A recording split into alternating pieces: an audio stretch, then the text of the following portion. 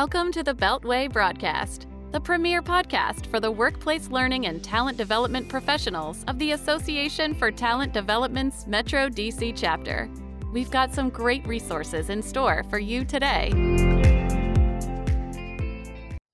Hello, fellow ATDers. I'm Leticia Niago, the 2022 President-elect for the Metro DC chapter of the Association for Talent Development. And I'm Christina Eanes, the Vice President of Marketing and Communications. Hi, everyone. I'm Stephanie Hupka, a past president of the chapter as well as a member of our pod squad. We also have Helena Hodges, our Vice President of Finance and Operations, as our producer. For today's episode, we are interviewing psychologist, speaker, author, professor, and friendship expert, Dr. Marisa G. Franco. Welcome, Marisa. Thank you so much for having me. You did a great job listing off all of the different jobs that I do. I'm so glad. Very nice. I love people who multitask and have all kinds of titles. Now, before we jump into our topic of the value of developing friendships in the workplace, could you share a little bit about yourself? Yeah, so I'm currently a professor at the University of Maryland. I'm also writing a book on how to make and keep friends called Platonic, the surprising new science of how to make and keep friends as an adult. So that'll come out in fall 2022. And I do a lot of speaking for organizations on how to achieve belonging and inclusion in the workplace. Amazing. Let's tap into your expertise. Dr. Marisa G. Franco, you are recognized as an expert in human connection and are known for translating complex topics for non-expert audiences. Can you share with us what are some of those topics and why are they important as it relates to your field of psychology? So my topics are about basically the science of connection, how we connect, why we should connect, how to maintain our relationships over time. And then specifically in the workplace, I think sometimes we don't emphasize connection enough. In fact, I think some workplaces have norms around professionalism that actively prohibit it. But that is something that I call the employee myth, which is the idea that when we come to work, we're simply employees. We don't have the fundamental human needs that we have in our daily lives. And that's untrue. We need to belong outside of work, just like we need to belong in work. And we know this from research that finds that employees that belong more feel more engaged, more creative, they're more likely to be retained, they perform better, they cooperate better on teams. All of those outcomes that we're looking for, workplace belonging will really benefit. Interesting. So how do we make friends as adults? I mean, when you think about that, we have very busy lives and there are people who, all of us actually go through different phases as we continue to grow and evolve as individuals. And we sometimes outgrow our surroundings and the need for different kinds of connections comes up. Are there some helpful tips that you can recommend? Absolutely. I think that the problem that we have around creating relationships as an adult within or outside of the workplace is that we just wait for them to happen organically. That is such a myth. In fact, research finds that people that see friendship as not taking effort are more lonely over time, whereas people that see it as taking effort are less lonely because they take that effort. And so it looks like just sort of reaching out to someone and saying, hey, I really enjoyed getting to know you so far. I was wondering if you'd, be willing to go out for coffee or for a walk or whatever you're comfortable with really in these times. But, people are so afraid of rejection. From studying connection, that's one of the biggest things I've learned. We are so afraid of rejection. It prohibits us from finding so much success and from really going for what we really want. And so I like to tell people about a study on a phenomenon called the liking gap, which basically these researchers had strangers interact and afterwards asked them how much they liked one another. And they found that, in fact, people underestimated how liked they were. We have this bias to underestimate how much people like us. So my biggest tip for people to get into the right mindset to initiate new friendships is to assume people like you, for that to be your running internal dialogue, that people like me, people want to get to know me, and that will give you the courage to start initiating with new people. And just to reference one more research phenomenon that's related to this topic, researchers found that when they tell people that when they go in to meet new people, they're likely to be accepted, Even though that wasn't true, the researchers kind of lied to the participants. And what they found was just by telling people, just by people expecting that they'd be accepted, they actually were more likely to be accepted. It's a phenomenon called the acceptance prophecy. When we assume we'll be accepted, we're more open, we're more engaged, we're more focused on other people, we're more present. Whereas when we think we'll be rejected, we're more withholding, we're more closed off because we don't want to put ourselves out there and get rejected. So we just don't. And so I think all of these are really important skills for initiating with other people, just assuming people like you, assuming that you'll be accepted, and then it'll likely be a self-fulfilling prophecy. Being a member of DC or Metro DC ATD, as well as a volunteer, it has really helped in the friendship realm. I feel like as we get to know our fellow TD professionals and making that effort and volunteering with us and the Pod Squad, really developed some great friendships out of that. And we're very welcoming group. So I love that you said that, Marissa. Thank you. I will give you, a further plug. One of the phenomenons of connection that I'd like to share with people is if you want to connect with people, join something that's continuous over time, like that has continual meetings, maybe every month, every week, like Metro ATD. So yes, join them. Because if you go to a one-off event, like, a single workshop or a single happy hour that doesn't continue over time, you can't take advantage of a phenomenon called the mere exposure effect. And that basically describes our unconscious tendency to simply like people as they become more familiar to us, right? So if you stick something out over time, it's likely that you're going to like the people that are there, and they're also going to like you more, and that this will happen completely unconsciously. So finding a regular group like Metro ATD is a really good idea if you want to create connections. That's so helpful. And I'm glad we are part of something like this already. Now, obviously, relationships are important and they play a significant role in our well-being and our abilities to feel confident and feel that we're part of something greater than ourselves. And especially in the cases where we have to take on a variety of risks in our quest to better our circumstances and things like that. What are some best practices for ensuring that our relationships are positive and enriching rather than destructive or unhealthy in some ways, so that they indeed can add value when we talk about our workplaces environments? Yeah, so the biggest one is simply perspective taking. A lot of unhealthy relationships, people are thinking about getting their needs met, but they're not thinking about other people getting their needs met as well, right? And so you want to engage in mutuality, which means balancing your needs with the needs of other people, whether inside or outside of work. So that means, with your colleagues, are you kind of canceling on them when a big project is due? Or are you considering, there's this, project done, so I'm going to make sure I can work hard so that nobody else is going to have that on their plate, right? But in another moment, you might say, I need to take a step back. I'm really tired. I'm really burnt out, and take some time for myself. It's really considering both people's needs at the same time. And that's really how you engage in healthy relationships. Another part of healthy relationships, right? I think in friendships, sometimes we're so afraid of conflict.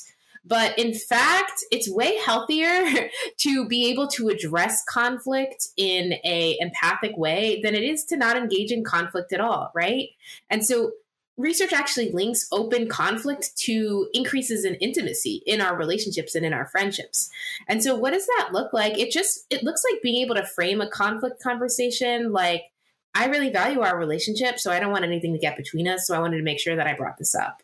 It looks like using I statements like, I felt hurt when you didn't show up for me at this time, rather than, you're a bad friend or you're a bad coworker because you left me out in the cold. And it looks like asking the other person, what was going on for you at that time? Like, help me understand your experience too. So you welcome that perspective taking. And so those are some of the key factors that I would recommend as we're trying to build healthy relationships is perspective taking. Think about your needs and think about the needs of other people and try to compromise in a way that fulfills both of your needs. And then the second thing is, when conflict comes up, don't ghost, don't ignore it, because then the relationship is just going to be, die over time. Also, don't attack and blame the other person. Approach the conflict in a way that is really empathic and open and welcoming and collaborative. Yeah, I hear a lot of compassion in those statements. Thanks for sharing this. It's really helpful. Now, Marisa, we have to consider the impact of healthy boundaries when we're referring to friendships at work. There are cases where things can easily get out of hand, especially considering things like job roles or position hierarchy, intergender friendships, or the different comfort level that people have in general. How can we maintain those kinds of friendships in the most effective of ways while navigating work and play in a manner that keeps us employed? And in some cases, help our colleagues understand the differences between being friends and being friendly for the sake of our careers, for the kinds of professionals who have different preferences. Yeah. So the first thing that I would say is you should never try to force someone to be your friend. If within the workplace or outside of the workplace, I have people asking me questions like, how do I get this person to want to be my friend? If someone doesn't want to be your friend, walk away, don't work harder. That is a pro tip. Find people that want to engage in the relationship too.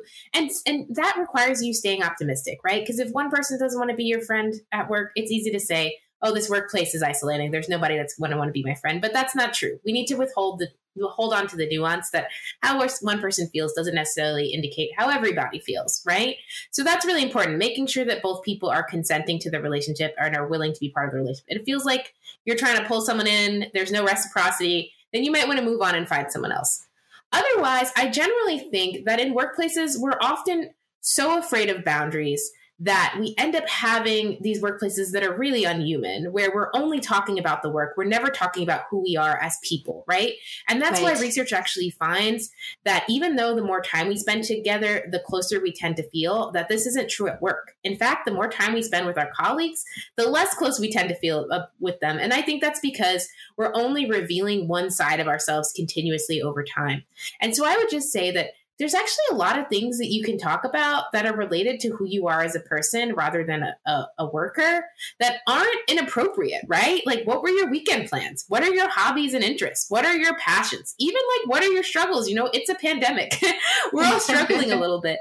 And so it's not that you have to share like your deepest, darkest secrets that you share with a therapist, but it's that you can feel free to not button up so much, right? Because when we feel like we need to suppress ourselves, right, that takes bandwidth away from our brain and all the sort of brain resources that we could be using to do the work. And so the less we feel like we have to spend energy on concealing, the more energy that we're going to have to succeed in the workplace, I truly think. And so I'm actually in favor of policies that welcome people to bring their full selves to work, just knowing the research on how suppressing your sense of self really harms people and it harms their ability to engage in the work as well.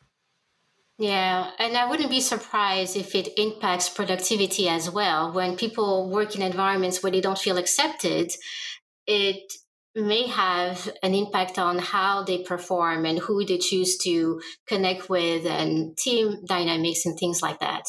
Exactly, because connection is a part of passion, right? Like our passion is about what we're doing, but it's also about who we're doing it with. And when there's a model called the collective effort model, and it basically argues that we put more effort when we care about the people that we're working with, right? Like, you know, if someone that you care for and you respect in the workplace wants you to do something, you're going to be way more motivated to do a good job if it's someone rather than if it's someone that you resent and you don't feel like respects you. Well, I learned a lot today. Lots of great concepts. Now, Marisa, I want to circle back to something you mentioned earlier at the beginning, which is that you are in the process of writing a book.